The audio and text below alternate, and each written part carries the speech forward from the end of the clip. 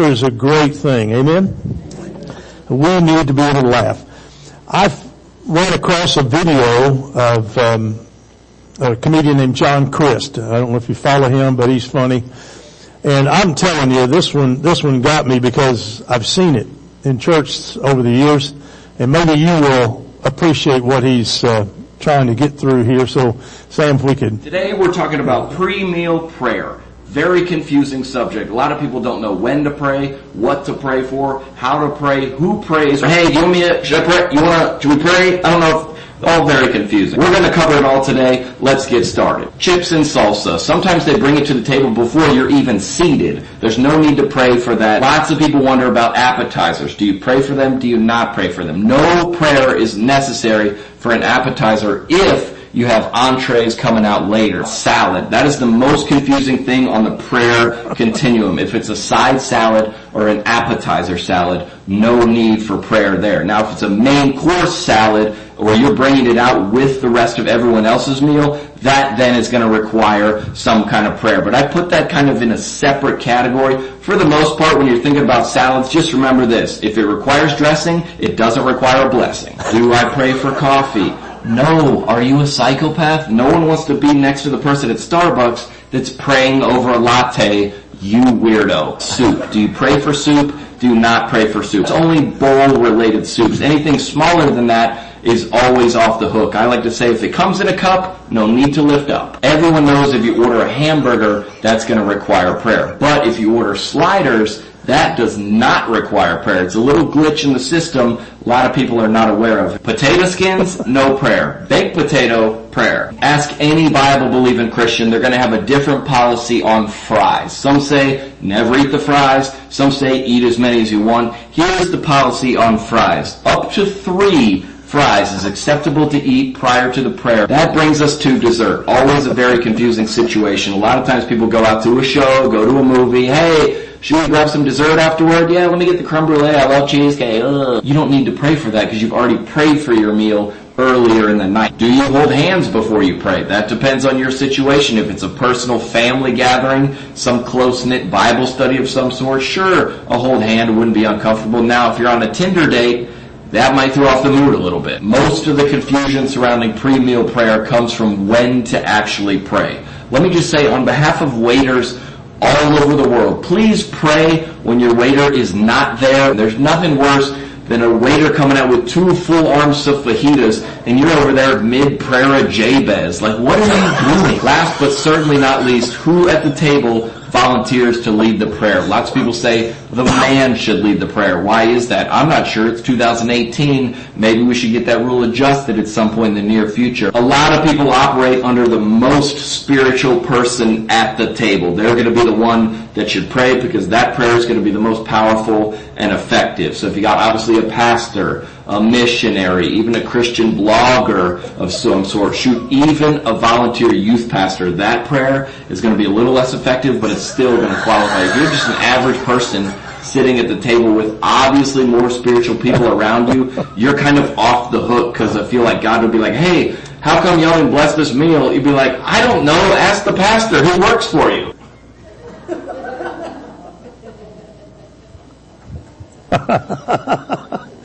Oh my goodness. Has nothing to do with the message today. We just need to laugh a little bit. You ever find yourself in that position? It's always fun when I go out to lunch with any of you that I usually end up praying, but here lately we just said who's ever in the middle of the table and they always put me on the end, so it works out great.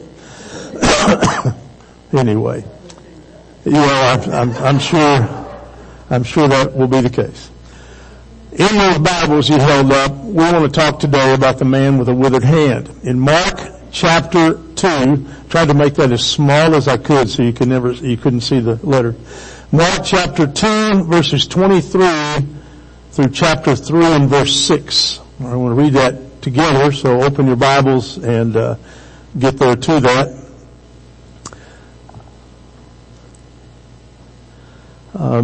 In this day and age, we have a lot of people who are stuck with change. They don't like it. They don't want it. They rebel against it. It's not biblical, some would say. Change is tough, isn't it?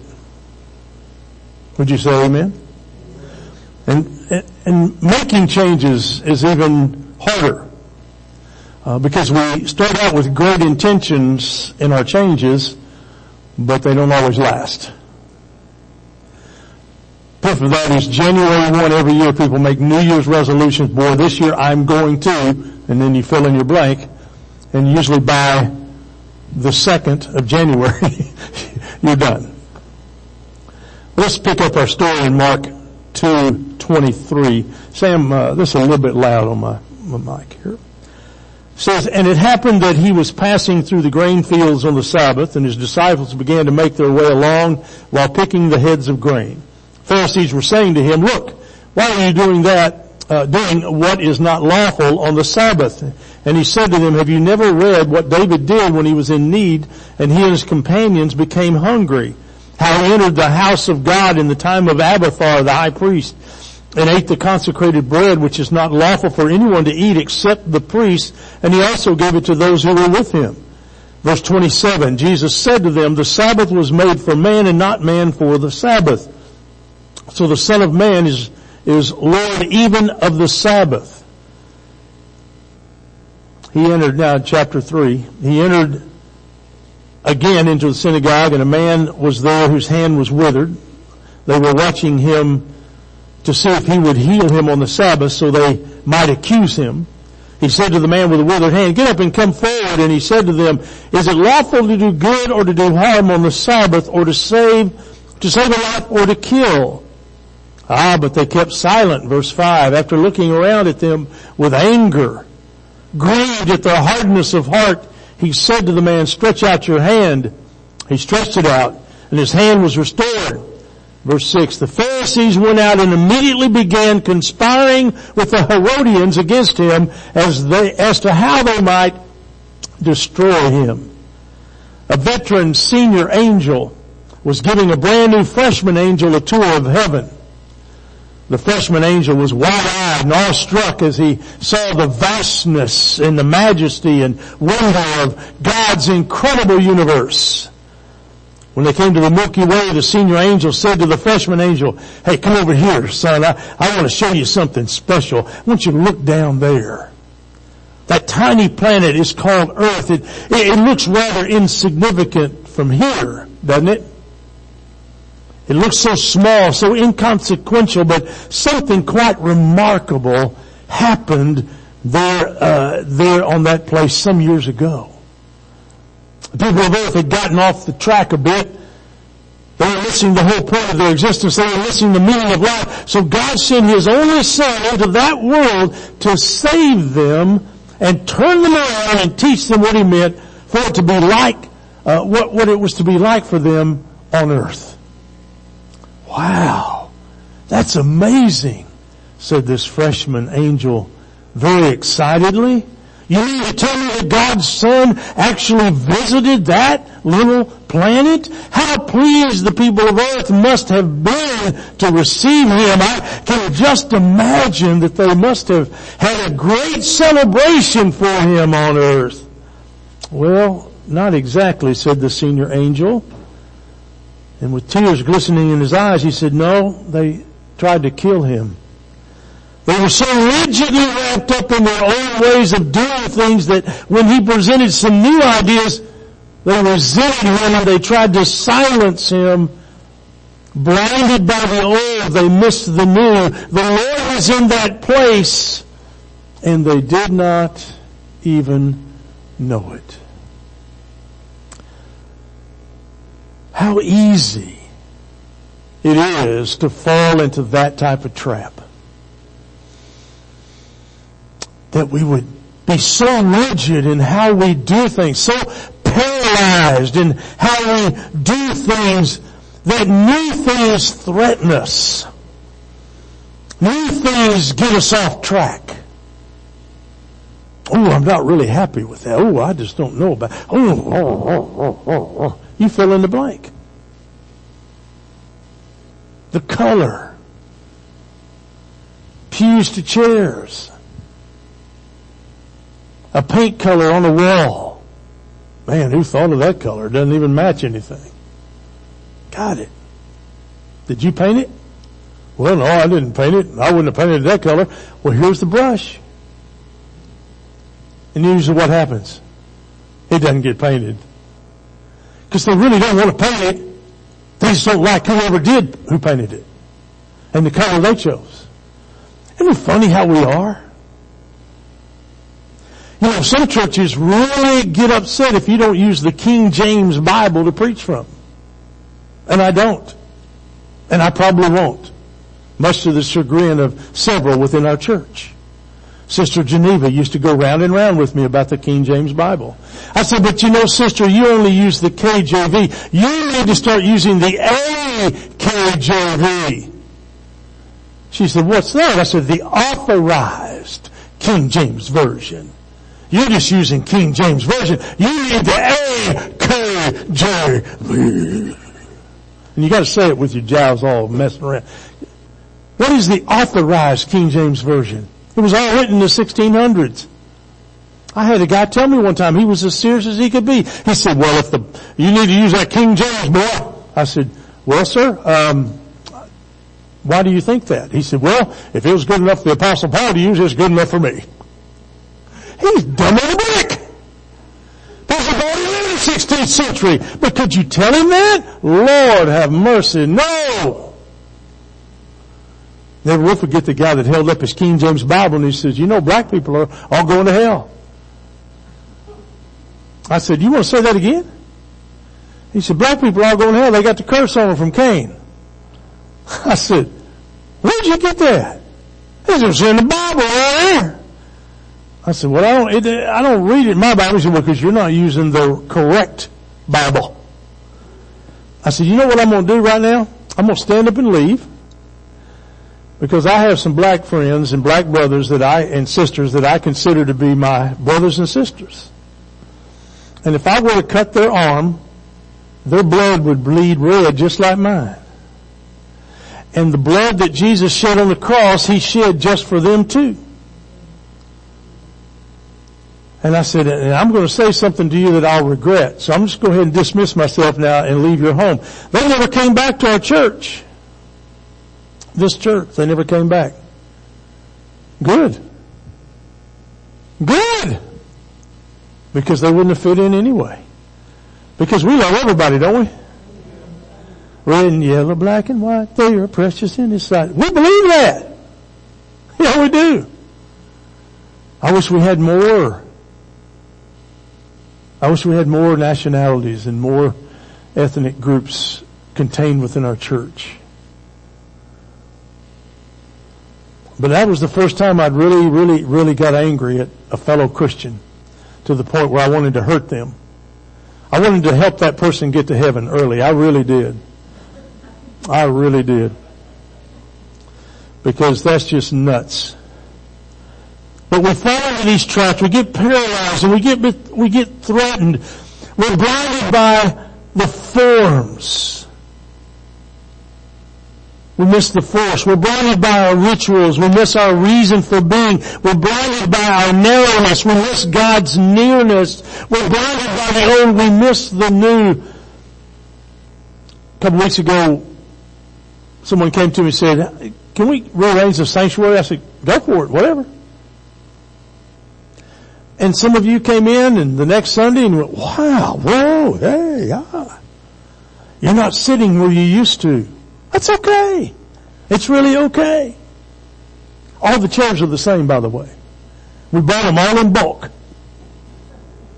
Your chair that you've sat in for years is not any different than the chairs way up here. Promise you it's not. Bought them in bulk. Oh, I know. Your bottom has broken that in to just be just right. I got it.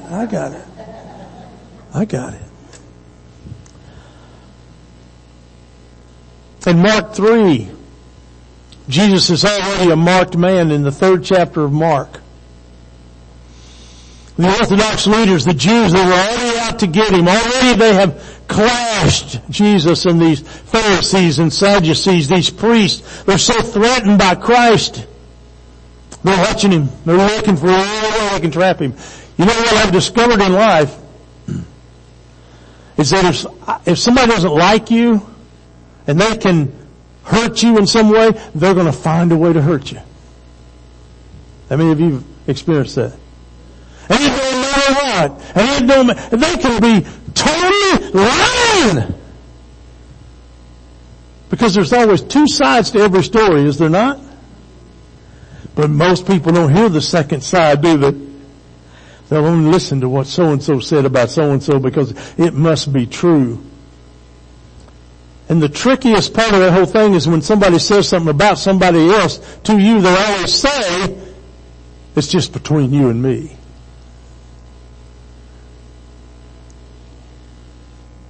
Jesus goes in the synagogue on the Sabbath. It was his custom to be in church on that holy day, and he would not be frightened off by nervous and powerful authority figures. I saw just the other day a post on Facebook that where President Trump had brought up a guy and was sharing how he had found Christ in prison. And he went on to talk about the conversion experience and how Christ has transformed his life. Wow, it was such a breath of fresh air to hear. Now, of course, out of his mouth, and 10 minutes from now, it may be something totally ungodly, but at least at that moment, I was hearing that. Isn't that great? It's always great to hear people proclaim Christ and the changing message of Christ. But Jesus was seen as a troublemaker. They were to keep an eye on him. No one could miss them. But in the synagogue, you see, the front seats were seats of honor, and they were always in those seats. I notice ours continually stay empty because you've been taught not to ever sit on the front row. You must be doing something bad if you sit on the front row. You can't do much bad if you're on the front row. It's a good place to be. You can sleep better up here because the preacher looks over you if you're on the front row.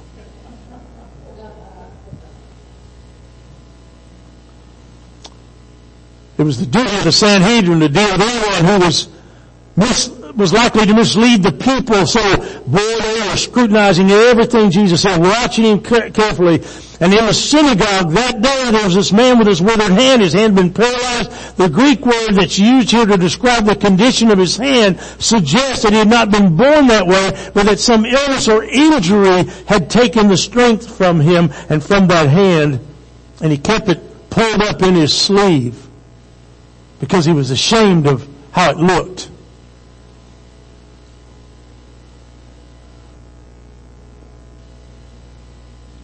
He didn't want to be a beggar.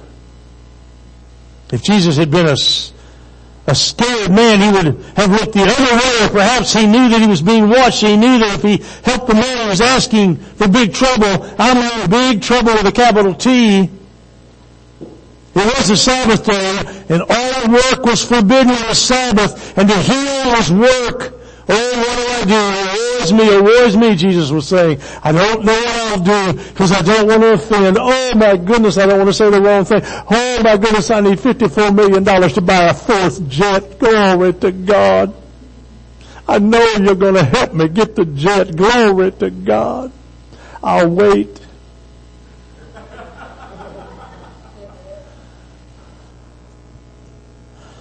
True.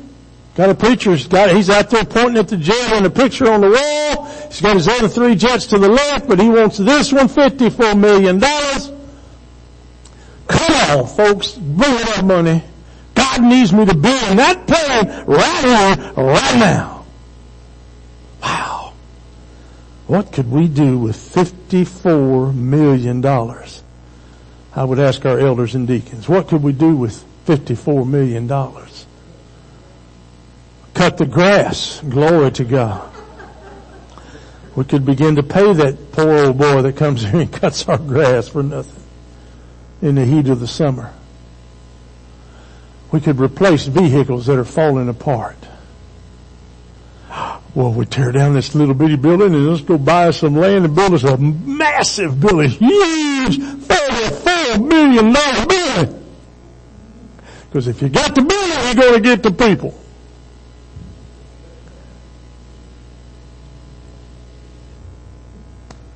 But it it was Sabbath day. All work forbidden. What's he gonna do? What's Jesus gonna do? So Jesus turns to those gathered around him and he says, hey, what's the right thing to do? To take a life or to save a life? Now don't miss this point. It's very subtle, but don't miss it. Jesus knew that the Pharisees were plotting against his life, and so he asked, is it right to take life or to save life? Then Jesus says to the man, well, because they said nothing. They didn't know how to answer him. And they were really afraid to answer him, because they thought he was trying to trick them, because that's the way he was. He was an old trickster. Stretch forth your hand, he tells the man does it, and he's healed. He's healed! Jesus said, put that hand out there. Can you see his eyes?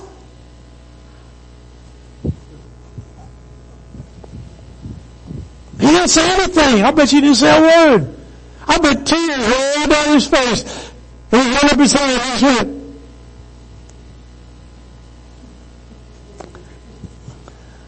I'll bet you. Wouldn't you? Well, you're going.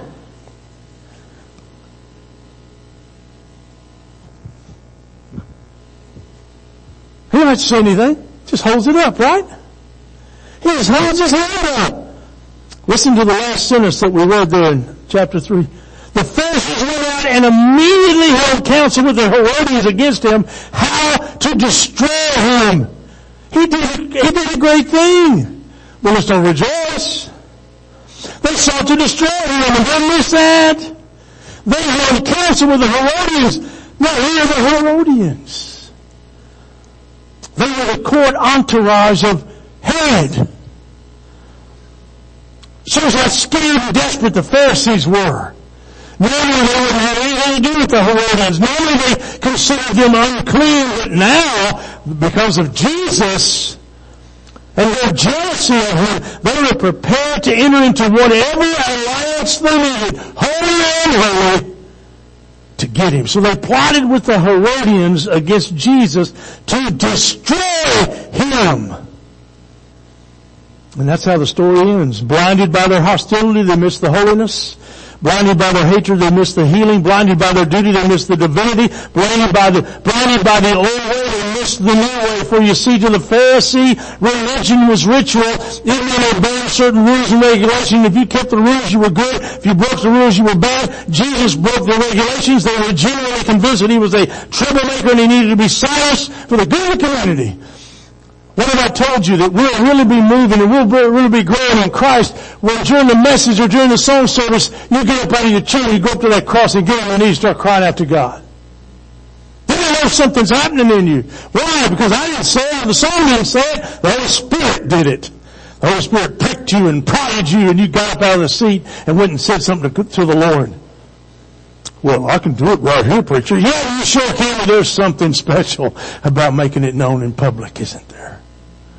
There's an accountability that's good for us. Religion meant service, caring, loving, helping people. That's what Jesus thought. Ritual was irrelevant unless it produced love in action. A poet once said, our friend, our brother, and our Lord, what may thy service be? Not name nor form nor ritual words, but simply following thee. To Jesus, the most important thing in the world is not the correct performance of a ritual, but the spontaneous, compassionate answer to the cry of human need. First time I ever served community, I was in a high school. And the elders decided and the men decided to, hey, we need to break this young buck in here. He's 16 years old. Let's get him up here serving community. So they get me, and we had tile floor. We had carpet in the aisle, but tile under the pews. So you hear the clicking, heels and all that stuff. So I get the tray, and I get the bread, and I've got the cup, and boy, I'm really nervous. So I hand the bread a tray down, and lady takes it. I handed the bread down, because that's what you do. You gotta have the bread first. You can't do the cup first. You gotta do the bread first. Because it sounds like you can't drink the bread until you eat the bread. Got it? You gotta eat the bread and then you drink the blood. You see what I'm saying? So they got the bread, now I'm ready for the blood. I hand that tray to her, and I was convinced she had it in her hand. Some of you already know where I'm going. Tile floor. It was loud and messy. And she had grape juice all over her dress, all over her legs, all over her feet, and all over the floor, and it was running under the pews because, the floor was tilted toward the front so the preacher looks higher. Yeah, I got it. And I had nothing to clean up with. And the guy that was on the other end that was serving with me had that look that says, "You stupid, stupid boy." I think he was thinking out loud, "You're going to hell. You know what you've done? You're going to hell, boy. You done dropped the communion sauce." Shed the blood of Jesus again. But I love what the preacher did. The preacher heard all of it, turned around, saw what was going on, saw my face, flushed out, red, every other color I could come up with. He got up, walked back to the back, motioned to a couple of the ladies to go get some towels, put his arm around me, and he said, "Man, that was loud, wasn't it?" I said, "Yes, sir, it was." He said, "I need you to serve next week because we're going to need to help you get past this, okay? So I need you to serve next week." And I didn't want to serve next week, but guess what I got to do next week? And trust me, I held that tray till that woman took it to her lap. Boy, I held that tray. I said, "You got it?" She says, "I got it." I said, "Okay." Then I let go. But man, I had a death grip on that thing. I never dropped another tray. I never dropped another tray. And the preacher said, "You know what? I need you to serve again, and you're going to do it next week." He didn't tell me, "You worthless child, when you're 20, we'll let you give this another shot." He put me at it the next week. He busted through the ritual of making a mess and said, "It's going to be okay. You're going to be okay." Jesus. Sometimes we get so blinded by the old that we miss the new.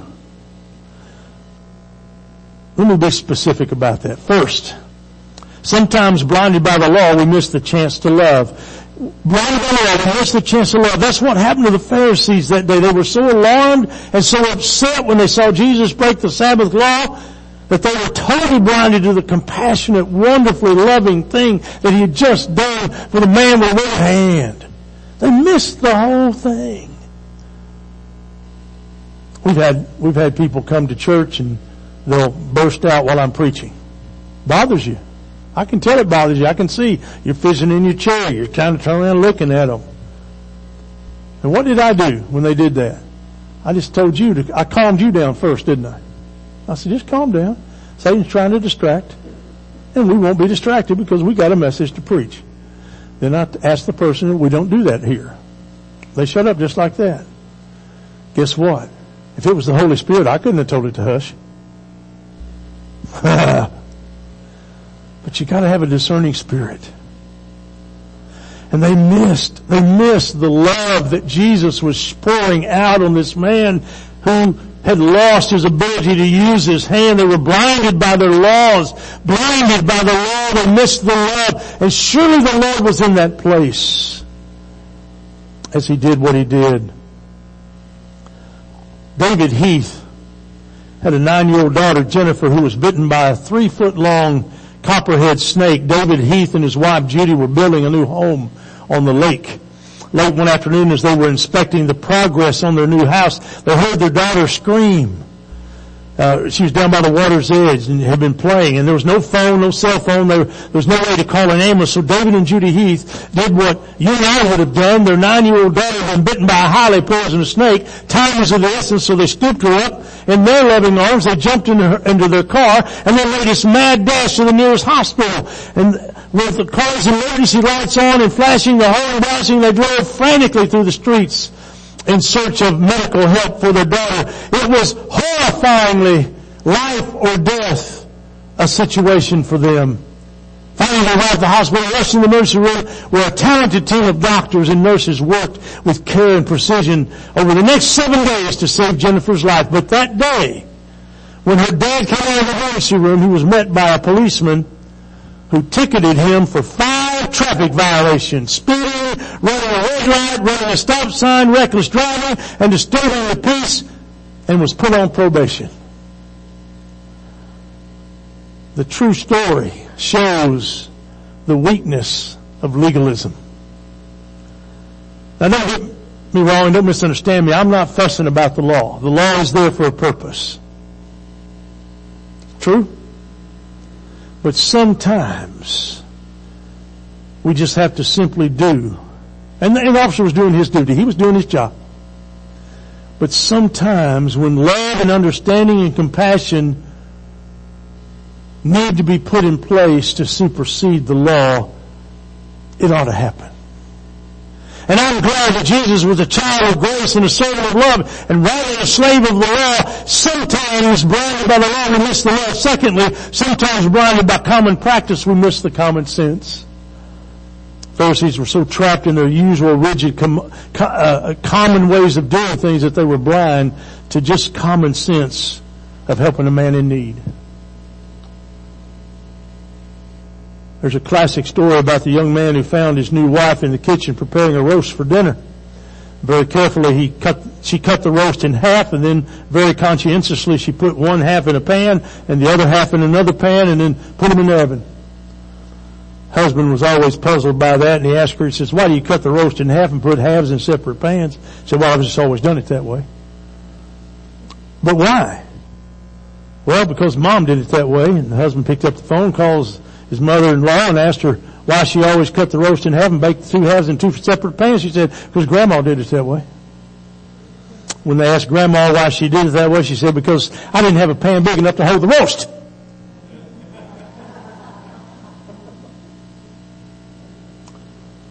Now, we can get so locked into certain ways of doing things that we fail to consider whether they're right or wrong or whether they make any sense at all.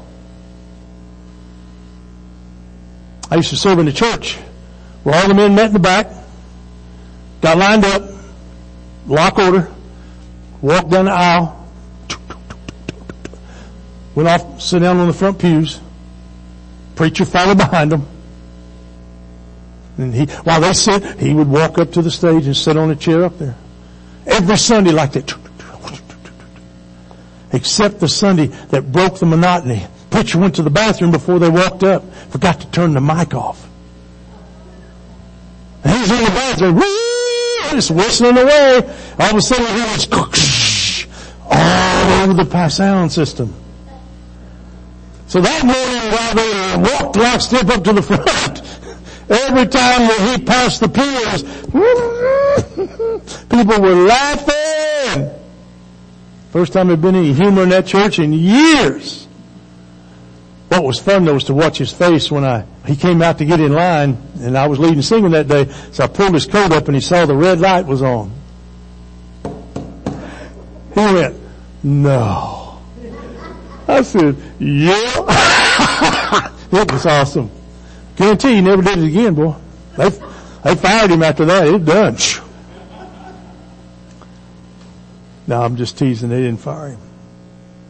But we get so locked into doing things a certain way and don't we? Don't we? Are we that way? We got to be careful. Thirdly, finally, blinded by our systems, we miss the Savior. We see it graphically here in Mark 3. The Son of God walked into their lives and they tried to kill him. He tried to teach them love and they wouldn't listen. They had their ways, they had their systems, and Jesus was upsetting the apple cart, and so they plotted against him. So the story goes, one Sunday morning during Sunday school, the 9th grader turned on the fire alarm. Bells began ringing loud, and in just a few moments, 3 fire trucks and sirens blaring were there to answer the false alarm. And when they asked the ninth grader why he turned on the fire alarm, he said, I didn't think it would work.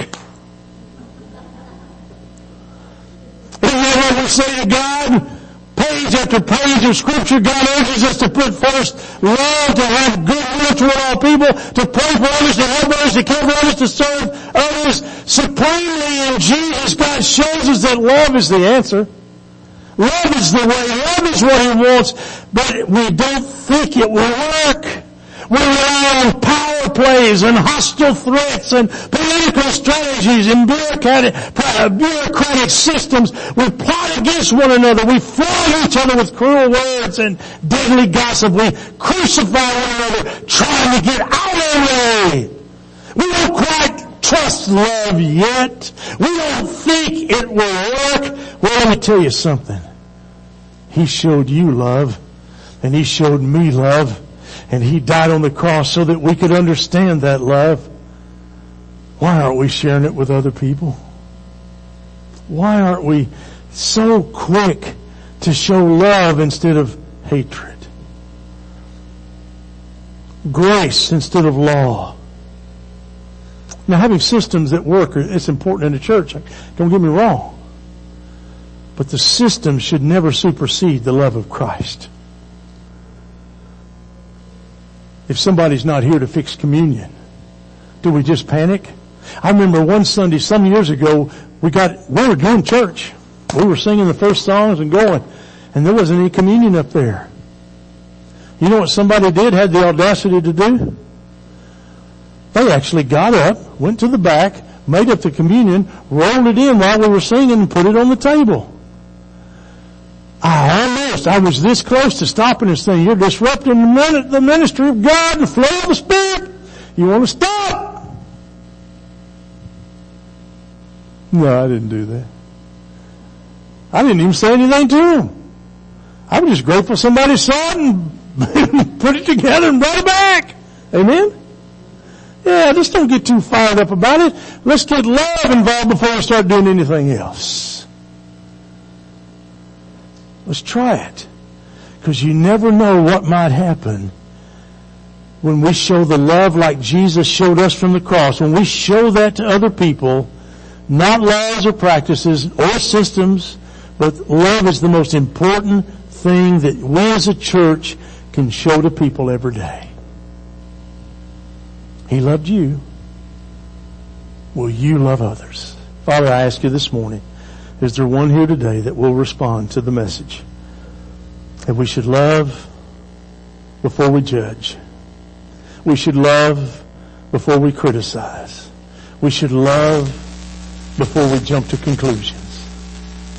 And God, more than anything, thank you for the great love you've given each of us in your Son, Jesus Christ, who died on the cross for our sins.